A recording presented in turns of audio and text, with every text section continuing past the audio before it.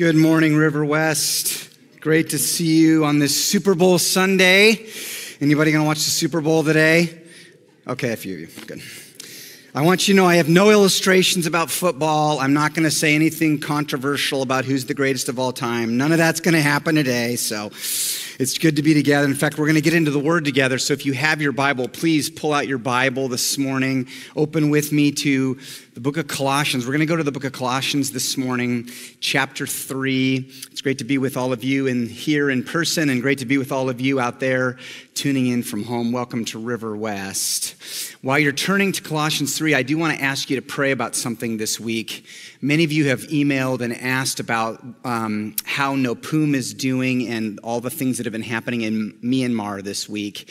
So if you've been watching the news, you know there's been a lot of volatile things happening over there. A military coup. The military has arrested the president and sort of shut down democracy. They've turned off the internet. Yesterday, they turned off the news stations. It's very serious stuff happening in Myanmar. And the tragic part of this is we actually have missionaries that we were in the process of raising up from our church to go to Myanmar in the next 6 months, and it's really difficult to know when's the next time anyone will travel to Myanmar, and so just a very tragic time. So please pray for our friend and brother Nopum. He very rarely asks us to pray about things, but he emailed Christopher this week and just asked that the church pray for him. So we'll do that together as a church body. And we're going to get into the book of Colossians, chapter 3. We're in a series. I launched a new series last Sunday where we're looking at our mission statement as a church. We have this profound, compelling, crystal clear mission statement that I believe gives us great courage and great clarity as we enter into a new year with so many new opportunities as a church to represent Christ in our community. Amidst all the things that have happened, we have this phrase that sort of drives us. We're building a community of Christ for the world. I love that statement. It's so helpful. And last Sunday, I spent the whole morning just talking about what do we mean by Christ the center. We have Christ at the center of this statement.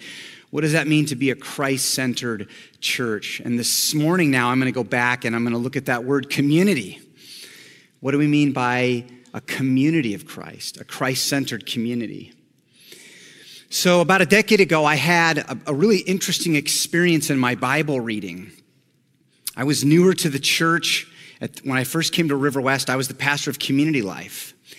And I remember a day when I was sitting in my office praying, and I just started paying attention to the New Testament, and I was asking the question, what percentage of the New Testament is devoted to giving Christians instructions about how they are to relate with outsiders?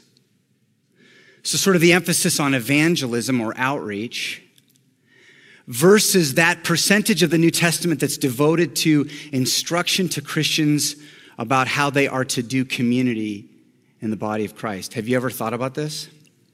If you were to think about, and just think back to your own reading of the New Testament and say, what is the ratio? It's pretty astounding how much of the New Testament is devoted to telling Christians what to do in here. Like 90% of the exhortation and instruction is devoted to that. Not to say that God does not care about our relationships with the world out there, who we are as a church that's focused on evangelism, but it's as if to say God in his wisdom, he knows that one of the primary ways that we reach our world with the gospel of Christ has to do with the content and the quality of our relationships in here. That will be the magnet that draws people towards the gospel of Jesus. And so we have this statement, we're building a community of Christ for the world, and we're driven by that statement not because it's in vogue or because it's a catchy phrase. No, we care about community at River West because that is the predominant emphasis of the New Testament. And the reality is, church, I could have gone to dozens of passages today to study what does Christ-centered community look like. There's passages all over the New Testament. But I chose the one that I think is the most compelling, and it's one of my favorite texts. Will you turn there now? Colossians chapter 3. Our passage is verses 12 through 17. And I want to read it to you, but before I read it, I want to point something out. What we are about to read is not a description of Christ-centered community. What you're going to notice is this is a prescription. So this is a passage about what the church is supposed to do. So notice that as I read. Here's what Paul said. Chapter 3 of Colossians, verse 12. Put on then, as God's chosen ones, holy and beloved, compassionate hearts, kindness, humility, meekness, and patience, bearing with one another, and if one has a complaint against another, forgiving each other as the Lord has forgiven you, so you also must forgive. And above all these, put on love, which binds everything together in perfect harmony. And let the peace of Christ rule in your hearts, to which indeed you were called in one body, and be thankful. Let the word of Christ dwell in you richly, teaching and admonishing one another in all wisdom, singing psalms and hymns and spiritual songs with thanksgiving in your hearts to God. And whatever you do, in word or deed, do everything in the name of the Lord Jesus, giving thanks to God the Father through him. What a spectacular passage. I love this text. Here's what I want you to know this morning. If our goal is to build Christ-centered community, if we want to build Christ-centered community here, which we do because we're building a community of Christ for the world, the Apostle Paul says we need to do 4 things. There's 4 things that a church must do to build Christ-centered community. Number 1, put on the attributes of Christ. That's verses 12 through 14. Number 2, be ruled by the peace of Christ. That's verse 15. Number 3, be filled with the word of Christ. Verse 16. And then number 4, lift up the name of Christ. Verse 17. I want to leave this screen up so you can pay attention to a couple things. Number 1, what I'm doing here is I'm not inventing anything. I'm just taking the text and showing you the 4 main commands in this passage. The exhortations are, in the Greek, very strong. There they are, 4 things. But also, are you noticing a pattern there? This is all about Jesus. Christ is the center. There's no such thing as community in a church that's not Christ-centered community. If it's not Christ-centered, it's not community and it's not a church. And so everything we're going to talk about has Christ at the center. And here's what I want to tell you this morning, my friends. Christ-centered community does not happen on accident. It never just sort of comes about. It's something we have to build. We have an opportunity. Our community has been through so much. Our city has been through so much. What an opportunity we have to build something together that's beautiful, that's compelling, that draws people to the glory of Jesus. And the Apostle Paul says, you got to be intentional. You have to care about this. Every member has to be involved. Every member has to contribute. This is a family project. And it starts with how you dress when you show up to the gathering.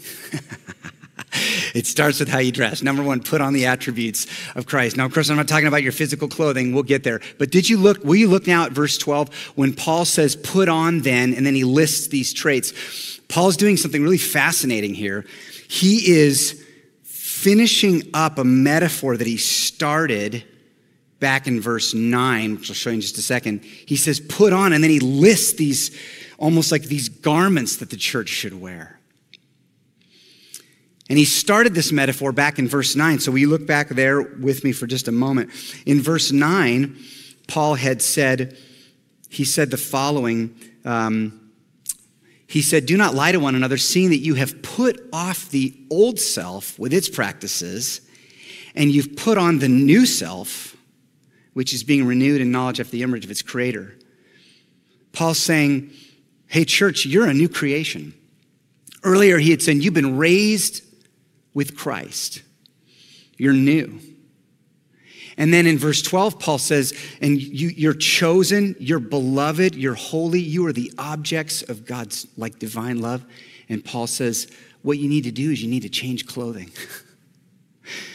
Because you were wearing some things that represented your old identity, anger, lying, jealousy, vitriol within the community. And Paul says, those garments, they don't fit anymore. Paul says, it's time to change clothes. It's time to get dressed in a way that represents your new identity, who you truly are. I love that. It's such a powerful metaphor because the reality is every single one of us relates to this because we get dressed every day, or at least I hope we do, right? We get dressed, and when you're getting dressed, what are you thinking about? You're thinking about, okay, what's happening today? I need to get dressed for the occasion. What's my identity? Where am I going? What's the weather like? You're thinking about things in your life, in your world, in your identity that dictate how you get dressed. And Paul would say, exactly. So what I want the church to do is think that same way as the body of Christ. What a significant metaphor.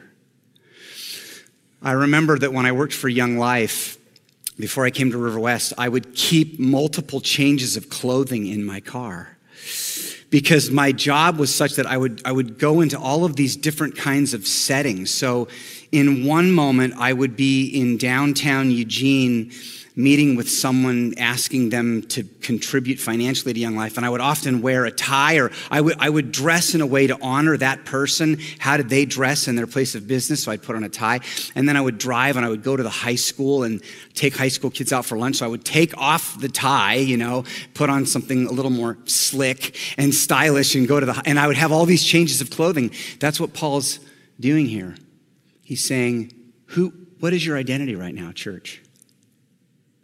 What's your identity? And are you dressed for the occasion? We're building a community of Christ for the world.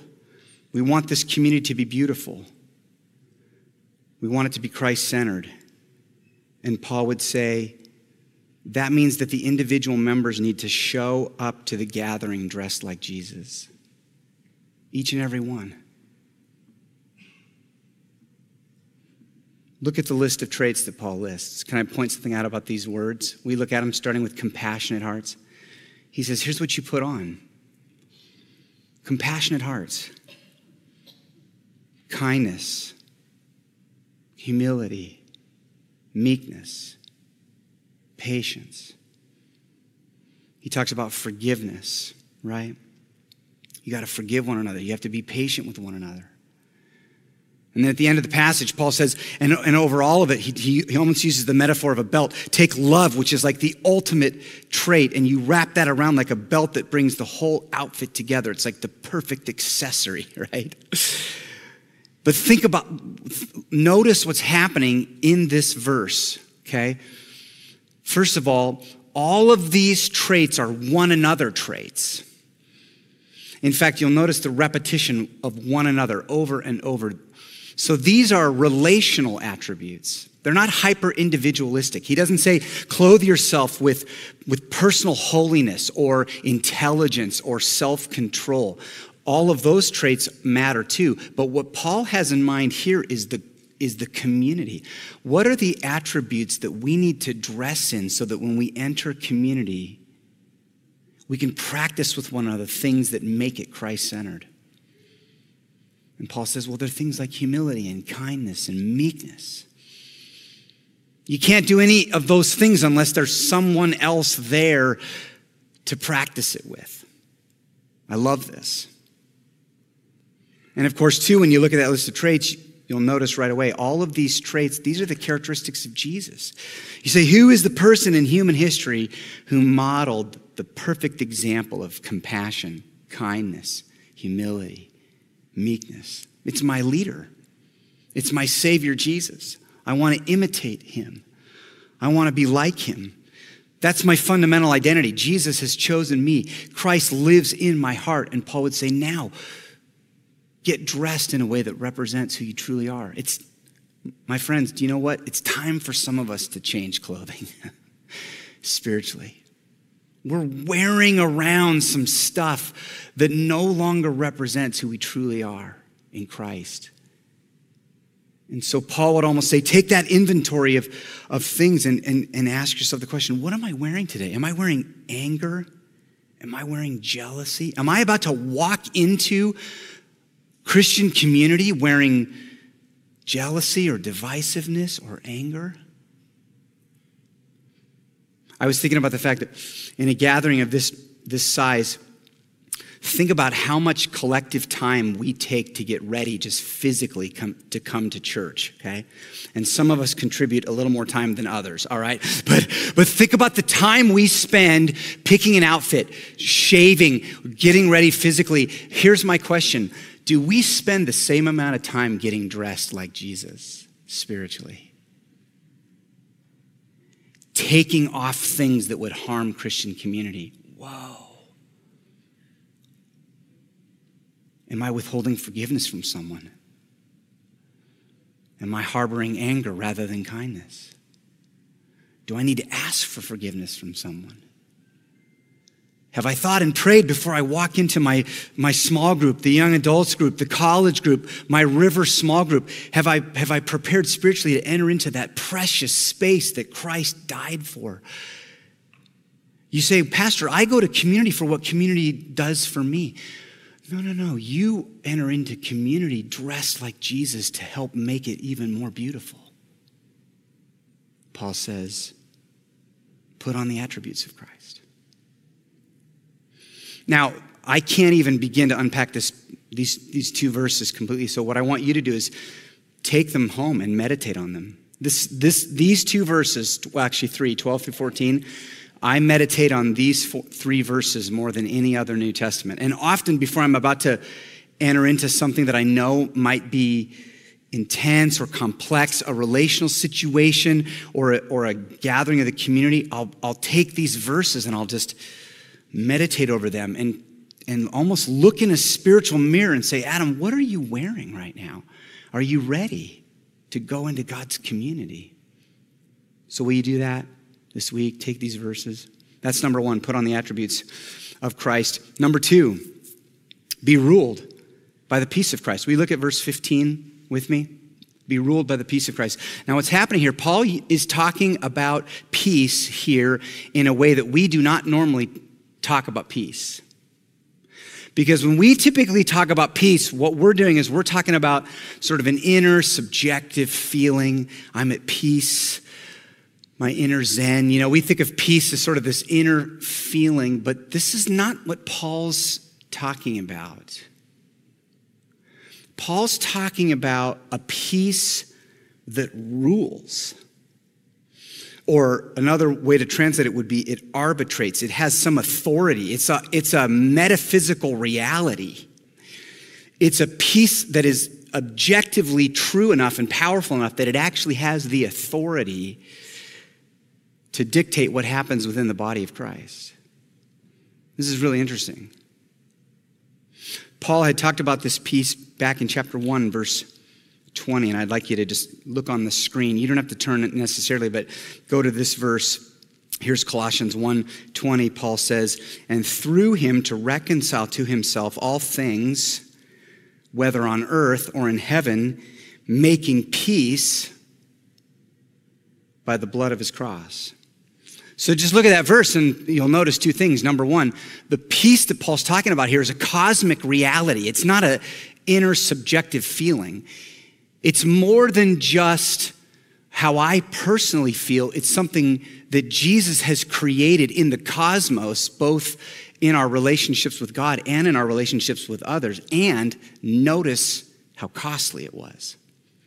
This peace cost Jesus everything. It's priceless. He paid for it with his blood. And so if a person were actively causing division in the body of Christ, that person would be against the work of the blood of Jesus. which is not something a person would want to do.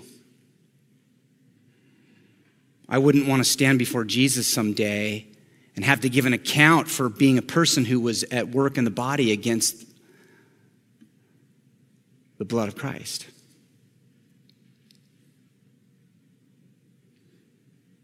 Now, let me take a moment to tell you something that Paul's not saying here, okay? Listen really carefully to what I'm about to say. Paul is not talking about conflict that is the result of truth-telling. So he's not talking about when the truth of Christ is somehow spoken into a setting and that creates conflict in that place. Paul is not talking about that as an obstruction to peace. The truth of Christ can never harm the peace of Christ, right? And Paul would regularly write things in his letters or say things in the context of community that would make people uncomfortable, that would make them feel convicted, that would make them feel disrupted and create conflict. But that was not an enemy of the peace of Christ. That was Paul bringing the truth of Christ to bear on that community, which is really important. Really important. And not only that, Jesus, even more important, Jesus would often say things that would create conflict because he knew the truth of the gospel needed to penetrate human hearts, knowing that will ultimately create real and true peace. But, and here's where this can apply to you, there will be times when you will be in fellowship in the body of Christ. You'll be in your community group or you'll be in a conversation with someone and you'll realize, whoa, we have a really big difference of opinion about something. We're seeing this in a very different way. Maybe it's something that's happening socially or in our world or something political. And you'll be in conversation and you'll know, but this person is my sister in Christ or my brother in Christ. And yet we have some differences of opinion. And here's what's happening today in our culture. What's happening today is when you experience that, you'll be tempted to pull away, to distance yourself from that community. And part of the reason for that is that's how we are being trained right now. We're being trained in such a way where if we ever experience differences of opinions about low-level things, we immediately want to break off fellowship. And Paul says, wait a minute, don't do that in the body of Christ, though. And here's why. Let the peace of Christ rule over all that stuff. You realize we have a difference of opinion. That's okay. There's a higher truth that holds us together. It's the peace that Jesus bought with his precious blood. Can I get an amen to that, please? Can I tell you something? If the church in America begins to divide over low-level things, will that be a witness to the watching world about the power of the gospel? No. Do you know what makes the church demonstrate the power of the gospel is when people in the body of Christ remain united together, even when they have differences of opinion about other things. Now the world looks into that and thinks, so only something miraculous could create that kind of community. I can find community in the world where people are divisive and they're united around low-level things, but I can never find a community where people have vast differences of opinion about all kinds of things, and yet somehow they're united together by something higher, more powerful, more transcendent, more authoritative. Paul says, let the peace of Christ rule in your hearts. I love it. Number 3, verse 16. Be filled with the word of Christ. Will you just look at verse 16 with me? And I want to point out something so profound about this verse. Let the word of Christ dwell in you richly, teaching and admonishing one another in all wisdom, singing psalms and hymns and spiritual songs. Paul says, he almost speaks of the word of Christ as if it's a living, active member of your community. Isn't that interesting? He says, let the word of Christ dwell in you richly. It's this idea of like, the word of Christ is a member of our church family who's here dwelling among us. I love that. So when Paul talks about the word of Christ, Paul's not talking about, when he talks about the word of Christ, he's talking about the gospel of Christ, the message about Christ. And Paul would say the message of Christ is alive and active, and it needs to be constantly dwelling in your midst. It's not just passing through. The word of Christ is not there every once in a while. It's not like an out-of-town guest staying for a couple days. Don't think of the word of Christ like your college kid who just comes home to wash laundry and eat your food or something. The word of Christ is dwelling richly among you every time you gather. I love this. And Paul would say, well, how do you do this? How does the church how do we let the word of Christ dwell in us richly? Paul says there's two things. What we say and what we sing. Isn't that interesting? What we say and what we sing. So first he says, verse 16, let the word of Christ dwell in you richly, teaching and admonishing one another. This is really fascinating. Paul seems to be saying, he seems to be describing community in the church where the individual members of that community are constantly encouraging one another with gospel truth. So the truth of the gospel is not only coming out of the pulpit or coming from a community group leader or a river leader or Pastor Marianne as she teaches. It's coming from you through your mouth to another member of the community. Let the word of Christ dwell among you richly, teaching and admonishing one another. I love this. But it means you have a part to play. I couldn't say it better than Dietrich Bonhoeffer, who wrote a book on community called Life Together. And here's how he talked about this verse. He said, God has put his word into the mouth of a Christian in order that it may be communicated to another Christian. When one person is struck by the word, he speaks it to others. Have you ever experienced that? You're reading the word or you hear a message and your heart is struck by that word, and then you enter into a conversation with someone and you realize this is exactly what this brother or sister needs to hear, and God prompts your heart and you speak that gospel word to them. It's so powerful. Paul, he goes on, he says, God has willed that we should seek and find his living word in the witness of a brother or sister in the mouth of another Christian. Therefore, the Christian needs another Christian who speaks God's word to him. He needs him again and again. And Bonhoeffer goes on to say, there will be times when you'll get discouraged. There will be times when your self-talk will get really negative. There will be times when you'll feel condemnation that's not coming from Christ, and you'll be processing that with another brother or sister in Christ, and that brother or sister says, wait a minute, I need to speak gospel truth to you right now. You need to hear the truth of Christ. But I love it because Paul says when you do that, do it in all wisdom. Did you see that? Verse 16, he says, teaching and admonishing one another in all wisdom. I've thought so many times about my friendship with Pastor Marianne and how wise she is. And we meet regularly, and I cannot tell you the number of times we've had conversations where Pastor Marianne will just speak gospel truth to me in a moment.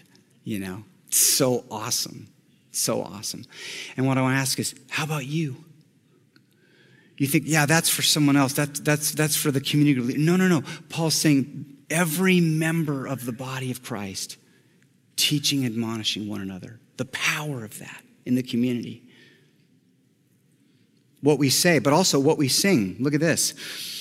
So Paul says, let the word of Christ dwell in you richly, teaching and admonishing one another in all wisdom, singing psalms and hymns and spiritual songs with thankfulness in your hearts to God. Isn't that interesting?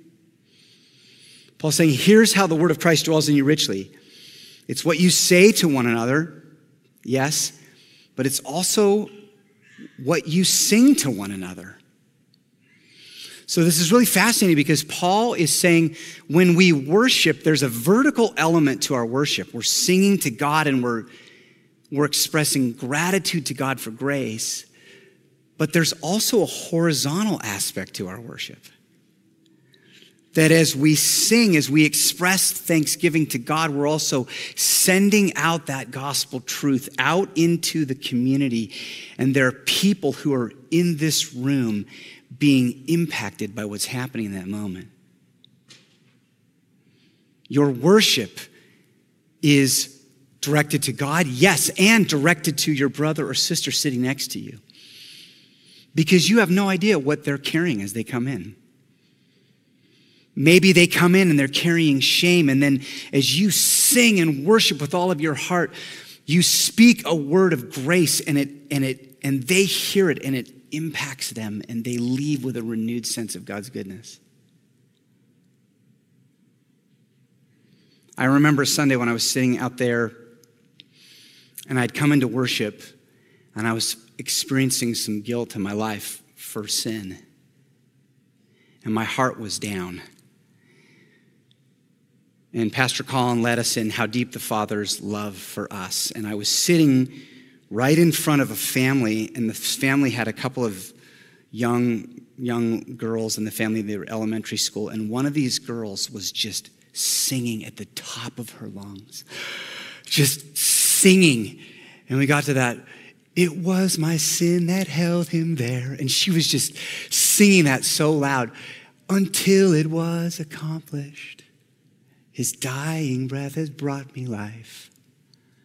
I know that it is finished. And I heard the voice of an angel behind me singing that, and I just started to weep. I needed to hear that. And someone has come into the gathering who needs to hear you sing with all of your heart. I'm so thankful for Pastor Colin, the way he chooses songs. You know, that's why it matters what we sing here, because we're encouraging one another with gospel truth. So we choose songs that are theologically precise because they shape us in our hearts. Amen? It matters what we sing. It matters.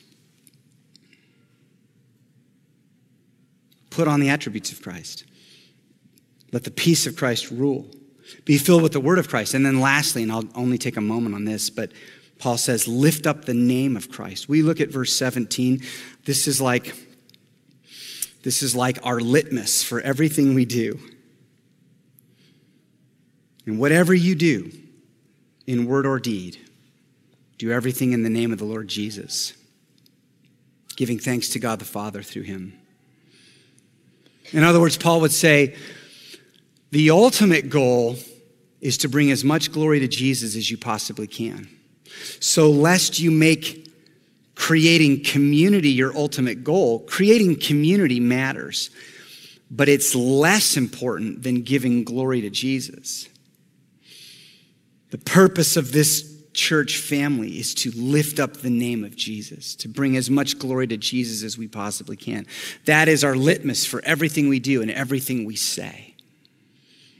If what we're doing in a ministry or in a moment, in a worship service, in a preaching moment, if it's not bringing glory to Jesus, it doesn't pass through and we don't do it. That's true of your life individually, but Paul's talking to the community of Christ. And I love that, and that's sort of the perfect setup for where we're going next week, because next week we're going to talk about our focus on the world. We're building a community of Christ for the world. We want to lift up the name of Jesus, and everything we do as a community, we want it to be Christ-centered so that as we enter into our world, we bring the blessing of Jesus there. So come back next Sunday for that. But here's what we're going to do now. I'm going to invite the worship team to come, and we're going to do a couple things here, and this will be an opportunity for you to apply the message that you've heard. So first of all, we're going to worship. We're going to sing. And as we worship and as we sing, remember, our worship is directed to God and it's directed to one another. We're here to encourage one another. And as we worship, you might reflect on that list of traits: humility, kindness, compassion. And just ask the question, how am I dressed?